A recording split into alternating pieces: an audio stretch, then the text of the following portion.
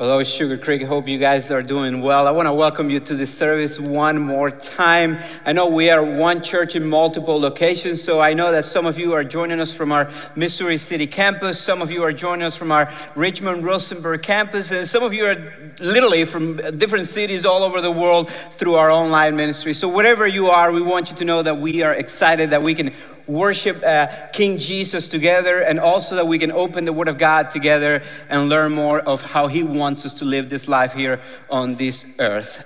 Over the last few weeks, we went through a sermon series that we titled Re-Engage, and the purpose of that series was to help us understand God's plan for marriage and also how we can live under that plan, the plan that God had for us in the marriage. But we as a teaching team and with the leadership of our pastor, Dr. Harmon, we also came to a point of understanding that there is an issue in our society because we live in a broken world, and because things that don't always work out the way we want them to work out. We have to deal with this issue, and it is the issue of divorce. We understand that divorce is all around us, and because of that, we have to study this from the Word of God. So that is what we are going to talk about today. We understand that divorce is a prominent issue in our society that the church can't ignore. We can't just ignore this issue. We have to talk about it, and we have to talk about it from the Word of God. We also understand and realize that this might be a painful, a sensitive issue for many of you guys. So we want to talk about this with as much grace as we possibly can. We know that many people, both inside and outside the church, have been impacted by divorce. And so we have to talk about this. So I know that when we say the word divorce, some of you just struggle through this. Some of you, maybe you went through a painful, difficult divorce some time ago, and you're just now kind of getting on your feet and trying to heal from all the wounds and everything that happened. And so the word kind of gives you flashbacks that are not good. Some of you may be going through a painful divorce right now, and you're still trying to make sense of why this is happening and how you're going to move on after this. There might be some of you who are going through a really difficult time in your marriage, and you are contemplating this because you think it is the only way out, is the only solution. There are some of you that when you hear the word divorce, you probably think about your parents' separation and how much that hurt you and even traumatized you. Some of you is the opposite. When you hear that word divorce, you think of your child's separation from their spouse and how that broke your heart, and you're seeing how that's affecting your grandchildren. It just hurts to think about that. There might be some of you here who are single and you are terrified of getting married because you don't want to go through one of these painful things called divorce. The truth is, again, that divorce affects many people both inside and outside the church. But even though it's painful, because it affects so many people, we have to talk about it from the Bible. Christians need to understand what God teaches about divorce. And so today, that is what we are going to try to do. And to try to understand what God teaches about divorce, we're going to go to the source itself. We're going to go to what Jesus taught on this subject. And we find His teachings on divorce in a couple of different places in the gospel. But we are going to focus today mainly in Matthew chapter 19. So if you have a Bible, I encourage you to go there, Matthew chapter 19. And we're going to look at what Jesus taught about divorce, because the Bible teaches that Jesus is full of truth and full of grace. And so because of that, we're going to look at this issue from His perspective. I'm going to try to speak truth with grace. Now, before we go any farther, if you let me, I'd like to pray for us so that God is the one who speaks to us today. Can I pray? God, you are so good, and you have given us your word as to be the means by which you transform us and change us. And God, I thank you for that gift.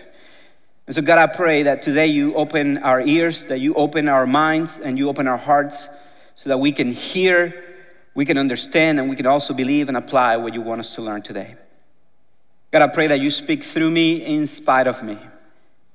And God, I also pray for the 1,268 people groups who don't have this precious word in their language, and because of that, they also don't have the gospel.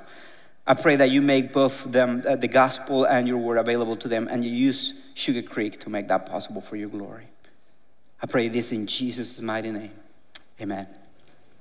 All right, as I mentioned, we're going to be in Matthew chapter 19, and the first 3 verses of the chapter actually set the scene for us. They tell us why and when Jesus taught about divorce. Let me read those 3 verses to you. It says this: Now when Jesus had finished these sayings, he went away from Galilee and entered the region of Judea beyond the Jordan, and large crowds followed him, and he healed them there. And Pharisees came up to him and tested him by asking, "Is it lawful to divorce one's wife for any cause?" So you see here that Jesus had been teaching, doing his ministry, also healing people. Large crowds of people are following Jesus. And among the crowds, apparently there's this group called the Pharisees that come to Jesus and they ask the question about divorce. They ask, is it lawful for a man to divorce his wife for any cause? Now, I want to draw your attention to one particular word in that text is the word tested. It says there that they tested Jesus by asking that question.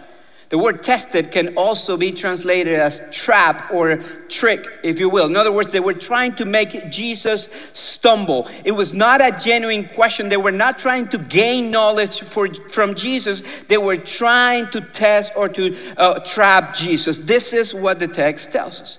Now, if that's the case, which it is, I think that begs a couple of questions that we need the answer to. Number one is, who are the Pharisees? And number two, why did they want to test or trap Jesus? So let me answer those questions for you. The first one is, who's the Pharisees? Well, the Pharisees were the religious leaders of the time.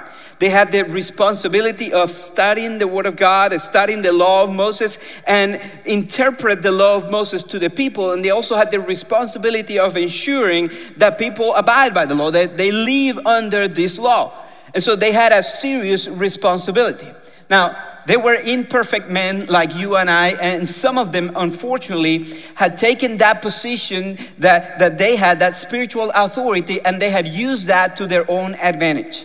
Many of the Pharisees had used the position that they had for personal gain. They had used it to gain status, to gain popularity, to make more money, and to even control and manipulate people to their advantage. So it was not a healthy situation.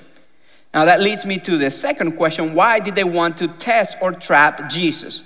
Well, as you read in the text, Jesus was also a rabbi. He was also teaching, but he was not like them. He was a humble man. He helped people. He didn't abuse authority. He was perfect. He healed people who were sick. And because of all these attributes, then people were following Jesus. It says that large crowds were following Jesus. In other words, these men were losing popularity while Jesus was gaining popularity. So they felt threatened. They were jealous. They were terrified of Jesus. And so they were committed to doing everything they possibly could to trap Jesus or to catch Jesus teaching something that was unpopular or something that was in contrary to what they taught, so that they could say, "Ha, you should not follow that man. You should follow us." And in fact, you have several examples in the Gospels of this man trying to ask these tricky questions to Jesus. But hey, Jesus is Jesus, right? And you can't get in a debate about the Word of God with the Word of God himself, with the Son of God. And so Jesus was not going to be fooled by these fools. He actually was ready and prepared.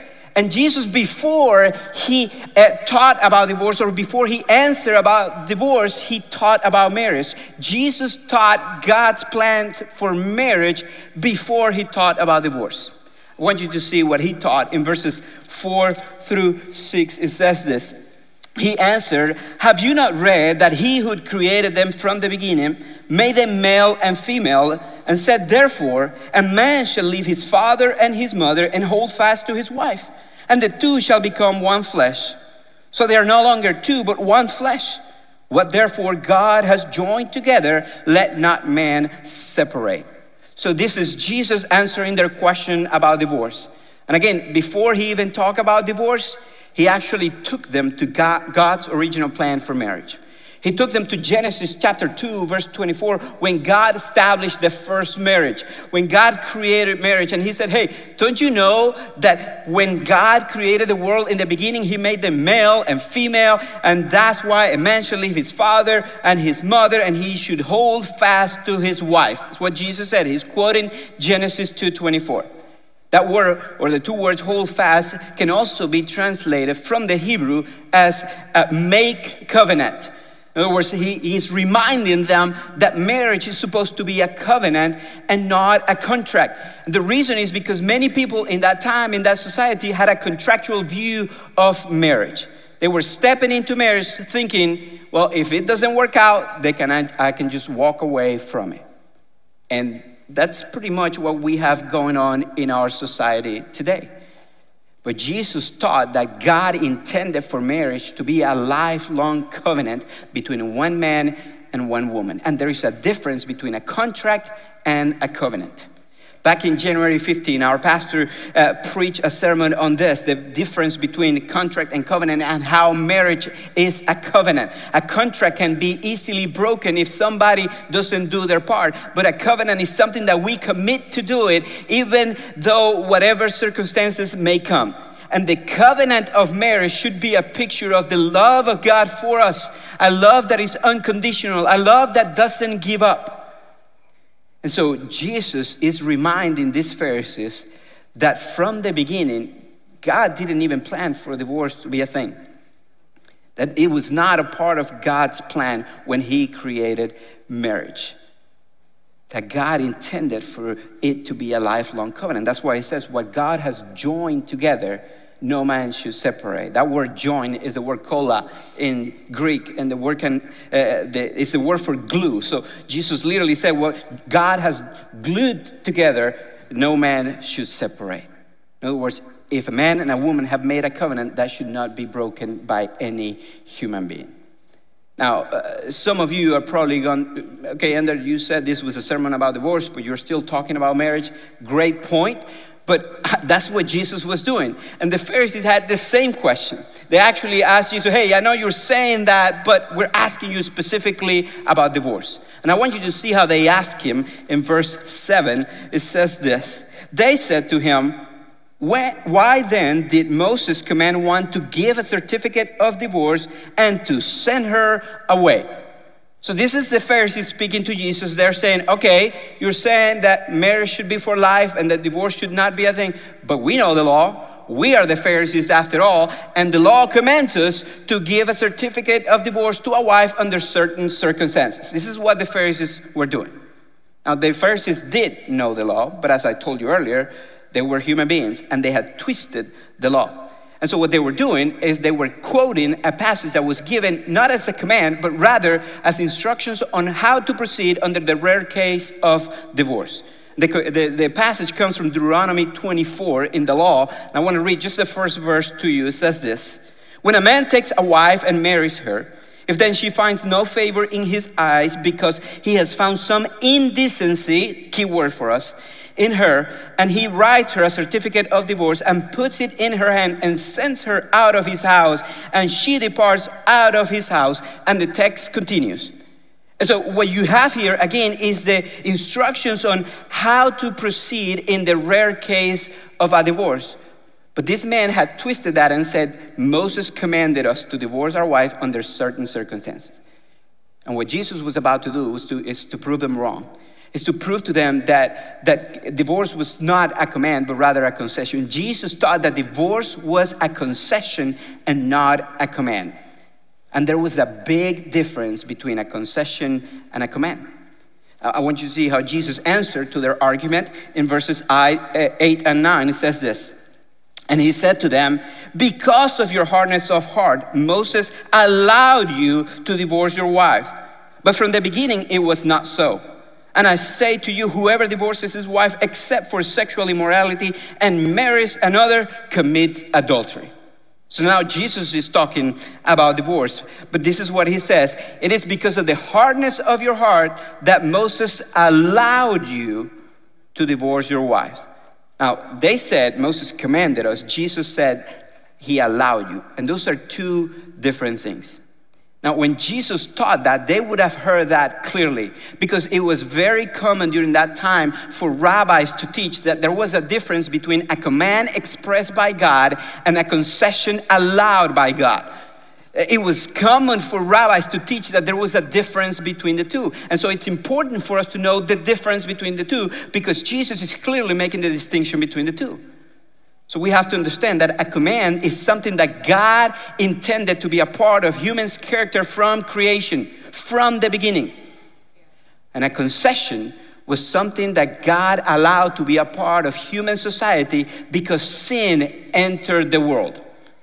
Let me make sure this is clear. When God commands us to do something, it's because that's how He created us. That's what He expects out of us. That's what He wants for us because it is what is best for us. But God also understands that we live in a broken world, that we have broken hearts, that we are sinful. And sometimes in order to protect His children and to protect people and to prevent us from harming one another, He has to allow certain things that were not a part of His original plan. And so what Jesus is teaching here is that there is a difference between a concession and a command, and that divorce was a concession, not a command.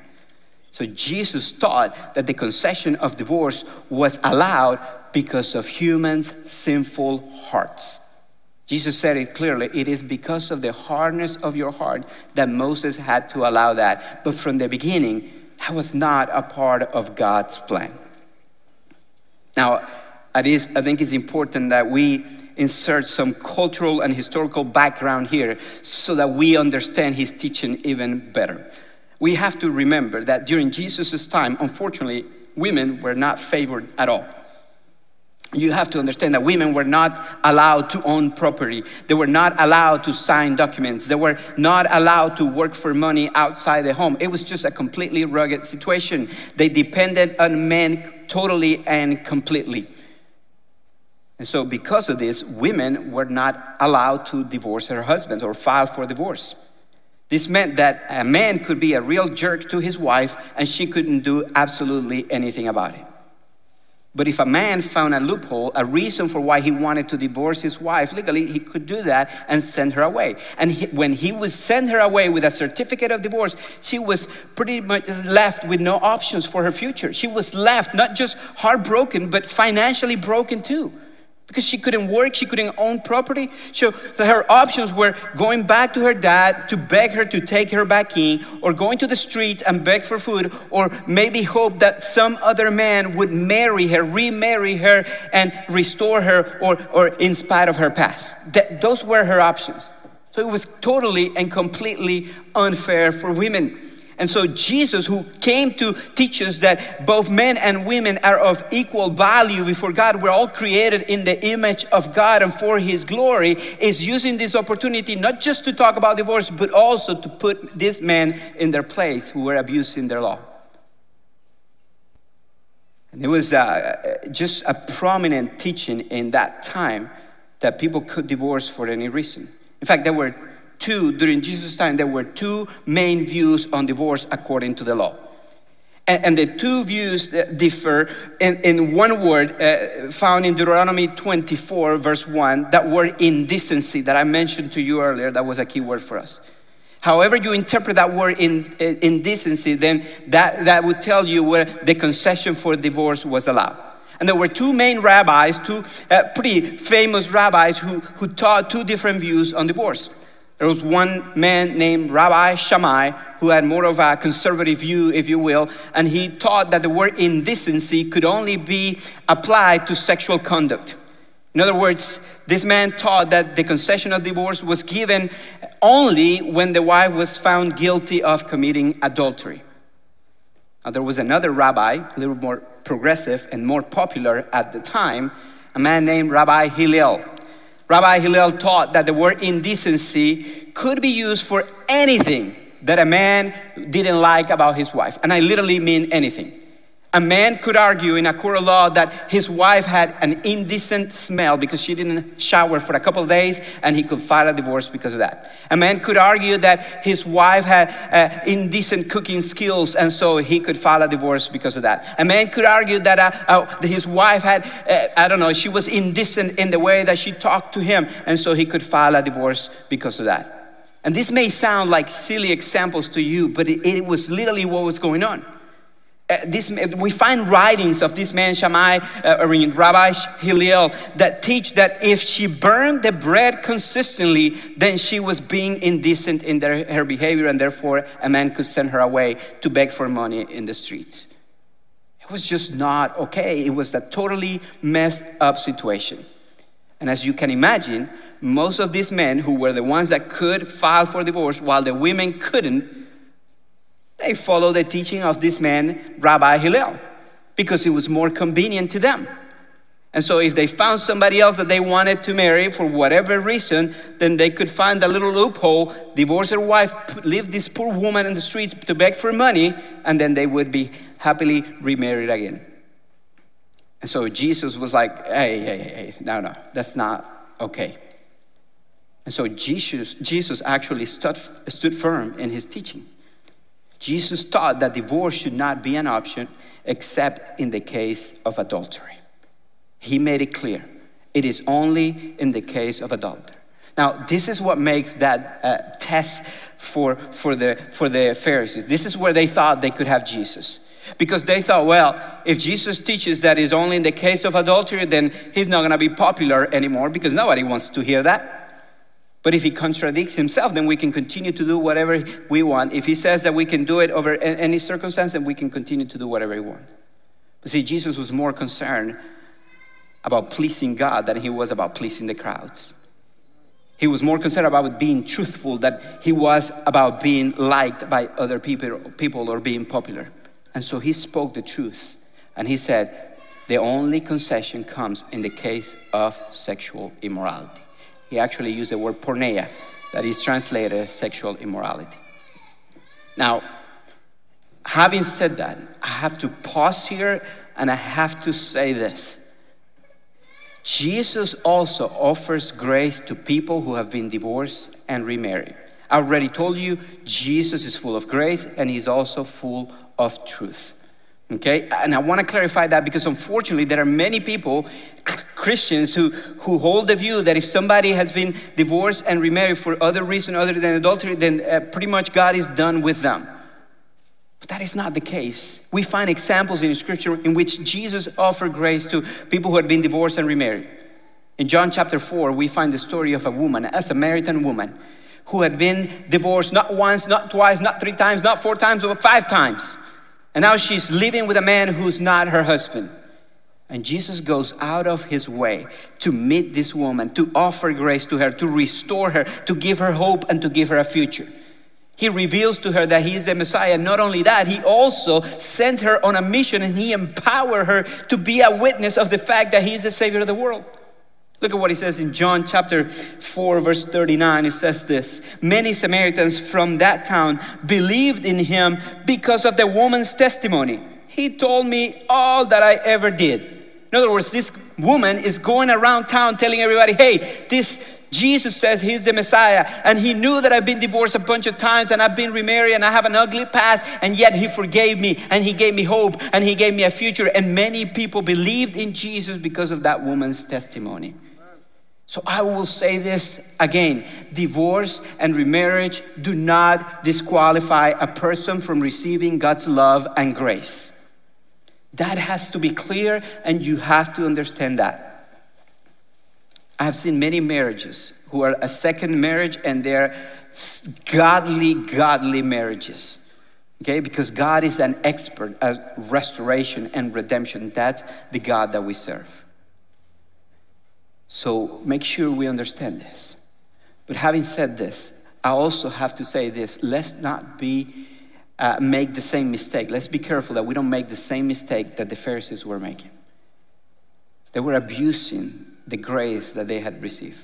They were going, well, if we have a loophole, let's find that loophole. So let's find any reason to divorce and continue on and doing whatever it is that we wanted to do. That is not what Jesus wanted. That is not what God wants. That is following sinful desires, and it can be painful. It can be something that causes a lot of harm and a lot of pain. So divorce is allowed only under very extreme circumstances, under very special concessions.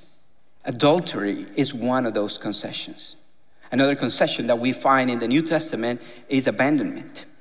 In 1 Corinthians chapter 7, we find a lot of new Christians in Corinth that were coming from all sorts of ethnic and religious backgrounds. And so they had different weird traditions and sexual conduct and different things. And now they're coming to faith in Christ, and their lives is different. And so their spouses are going, well, if that's who you're going to be, I don't want to be married to you anymore.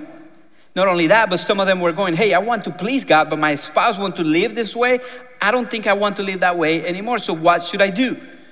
And so under that context, this is what the Apostle Paul taught in 1 Corinthians 7, verses 10 through 15. To the married, I give this charge, not I, but the Lord. The wife should not separate from her husband. But if she does, she should remain unmarried or else be reconciled to her husband. And the husband should not divorce his wife. To the rest, I say, I, not the Lord, that if any brother has a wife who is an unbeliever and she consents to live with him, he should not divorce her. If any woman has a husband who is an unbeliever and he consents to live with her, she should not divorce him. For the unbelieving husband is made holy because of his wife, and the unbelieving wife is made holy because of her husband. Otherwise, your children would be unclean. But as it is, they are holy. But if the unbelieving partner separates, let it be so. In such cases, the brother or sister is not enslaved. God has called you to peace. Now, there is a lot going on here, but I want to just briefly kind of summarize what Paul is teaching. What Paul is saying here, hey, if you're married, don't walk away from your marriage just because you are a Christian now. In fact, if you are a Christian and your spouse it's not a Christian, they still want to stay married to you, you stay married. And he tells them the reason why. He said the reason is that maybe because of your testimony, because of how you live your life, because you being present in their life and sharing the gospel with them, then maybe one day they will become Christians too.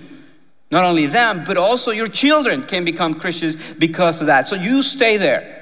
But then he says this, now, if the unbelieving spouse decides to separate, that word separate is the word chorizo in the Greek. And I'm not talking about a delicious meat that you can put in a taco.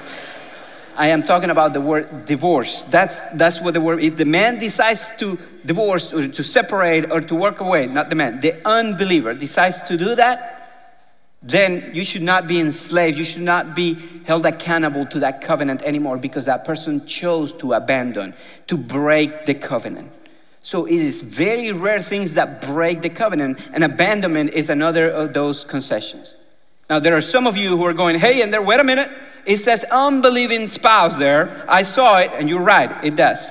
But if you read the letters to the Corinthians, you see that Paul teaches that there are times in which a person says they're a believer, but they act like an unbeliever, and therefore they should be treated as an unbeliever.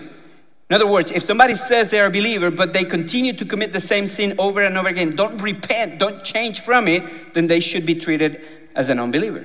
And so in this context, it means that if somebody says they are a believer, but they choose to break the covenant of marriage, they choose to walk away from their spouse and abandon them and file for divorce, then the other partner, the abandoned person, should not be held accountable to that covenant anymore. And so abandonment is another one of those very rare, very special concessions. Physical abuse can be another one of those concessions.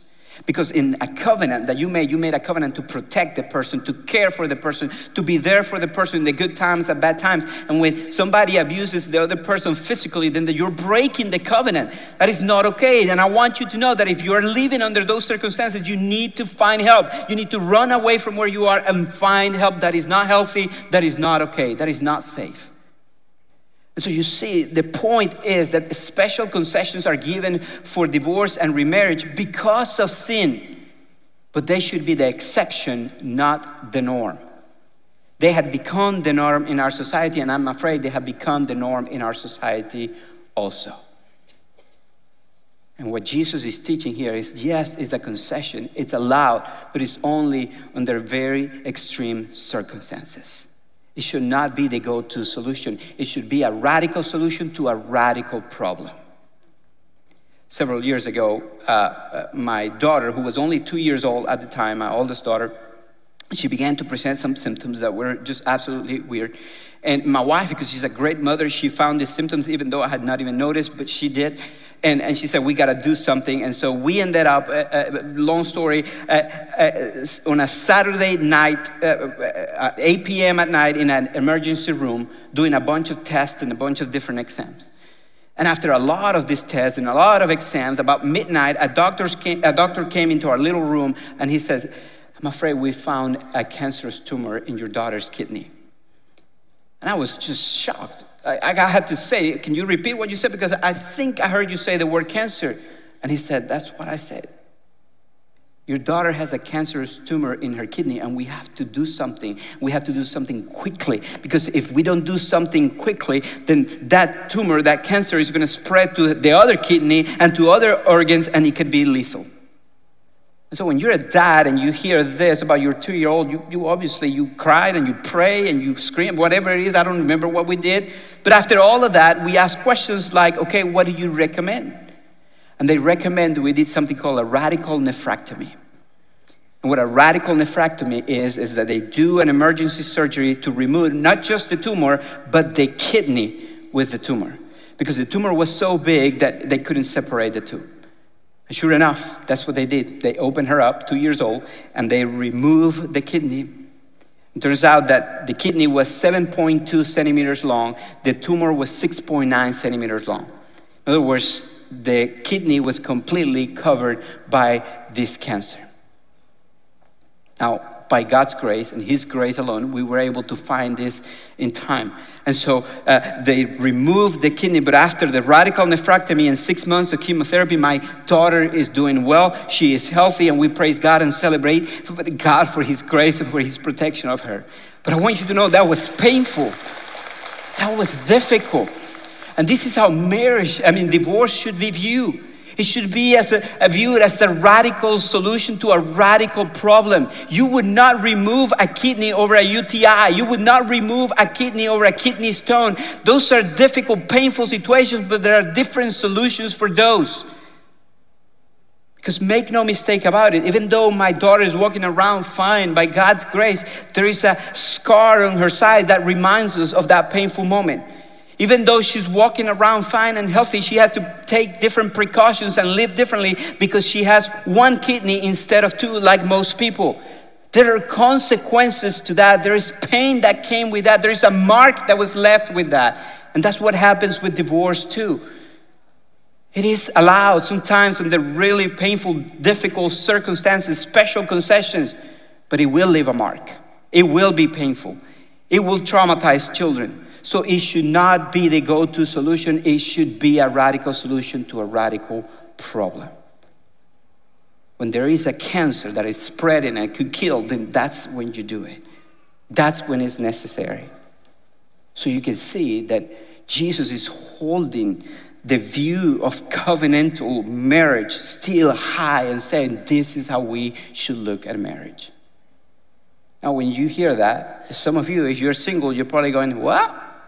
If that's the case, I don't know if I want to get married. I want you to know you're not alone. Look at what he says in verse 10. The disciples said to him, if such is the case of a man with his wife, it is better not to marry. This is the disciples. They're hearing Jesus' teaching. They're going, well, if that's the case, I don't know that I want to get married. I think I'm going to stay single. That teaches us a couple of things. First, it teaches us how prominent this teaching was, that people could step in and out of a marriage as they pleased. Because even the disciples looked at marriage that way. But it also teaches us how serious Jesus was about this. How important this was to Jesus. How clear his teaching was. Because the disciples went, well, if that's the case, I don't know. We don't know if we want to get married.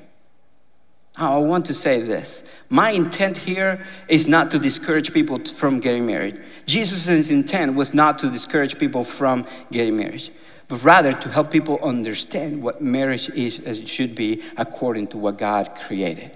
And when it's done in that way, it's a wonderful, wonderful thing. I tell couples all the time when I do premarital counseling that a lot of people spend way more time and money preparing for a wedding than they do for a marriage. And a wedding will last one day, 1 hour, 2 if you count the reception. Marriage is supposed to be for life. But yet people step into marriage thinking that it's just this big party, this celebration, and if it doesn't work out, then I can walk away from it. And what God is saying is, no, you should not have this view of marriage. Marriage is not a contract. Marriage is a covenant. And so Jesus' intent was not, again, to discourage people from getting married, but rather to help people understand God's view and where to find the help to live the way that God wants us to live. I want you to see what he said in verse 11 to what the disciples said. But he said to them, not everyone can receive this saying, but only those to whom it is given. In other words, Jesus is saying, you are right, this is difficult. And not everyone can live this way. But there are some who can live this way. There are some who can receive the grace of God and can live in this way. There are some who can live under God's plan for their life. There are some who can experience the grace and the power of God. And what Jesus was doing is pointing them to what he was about to do. Because yes, Jesus knew that we were broken and sinful and messed up. And because of that, we harm people and therefore divorce is a thing. But Jesus also knew that he had come to this world on a mission. That he had up to this point lived a perfect life, and he was going to continue to do so. And just a few weeks after that, he was going to give that life as a perfect sacrifice on a cross to pay for our sins. But he was not going to stay dead, but he was going to rise from the dead to show that that God has power over sin and over death. And he was going to send his Holy Spirit to live inside of us, making a new covenant for us, a perfect covenant that allows us to live the way that God wants us to live, including in marriage. He knew that, yes, the biblical view of marriage seems impossible, but he also knew that the gospel makes it possible. As Pastor Mark said in the first sermon of the Ring-Age series, marriage is strongest when God is first in your life. But Jesus knew that he had come to make it possible for us to make God first in our lives. Because he had come to be the way, the truth, and the life so that we could be with the Father. He had come to die in our place so that we could be forgiven and we could be restored and we could have the relationship that God wanted us to have. Jesus knew that the only way for us to make God first in our lives is when we fully surrender to him, to Jesus the King. Because he knew that he had come to make a new covenant with us. A covenant that cannot be broken. He knew that he had come to give every bit of his blood so that we step into a new covenant. The gospel, the covenant called the gospel, a covenant that cannot be broken and that will last for eternity. He knew that he had come to give us his power so that we could live the life that God had for us. And listen, there are many of you who have gone through painful circumstances. There are some of you who are going through painful circumstances right now in your marriage. There are some of you who are terrified of getting married because you are terrified of being hurt and even potentially hurting other people. And what I want you to know is this, that if you try in your own efforts, yes, it will be difficult and maybe impossible. But Jesus makes it possible. Jesus said, come to me, all you who are weary and labor, and I will give you rest. We can just offload our burdens upon him and he can carry them. He can give us the strength so that we can live the life that God has for us and so that we can have the marriages that God has for us. So before you think about marriage, before you think about remarriage, before you think about divorce, before you think about any of these things, I want to ask you this, is Jesus first in your life? Because that is the only place where you can start. And there are some of you who need to today, surrender your heart and your life to Jesus for the first time.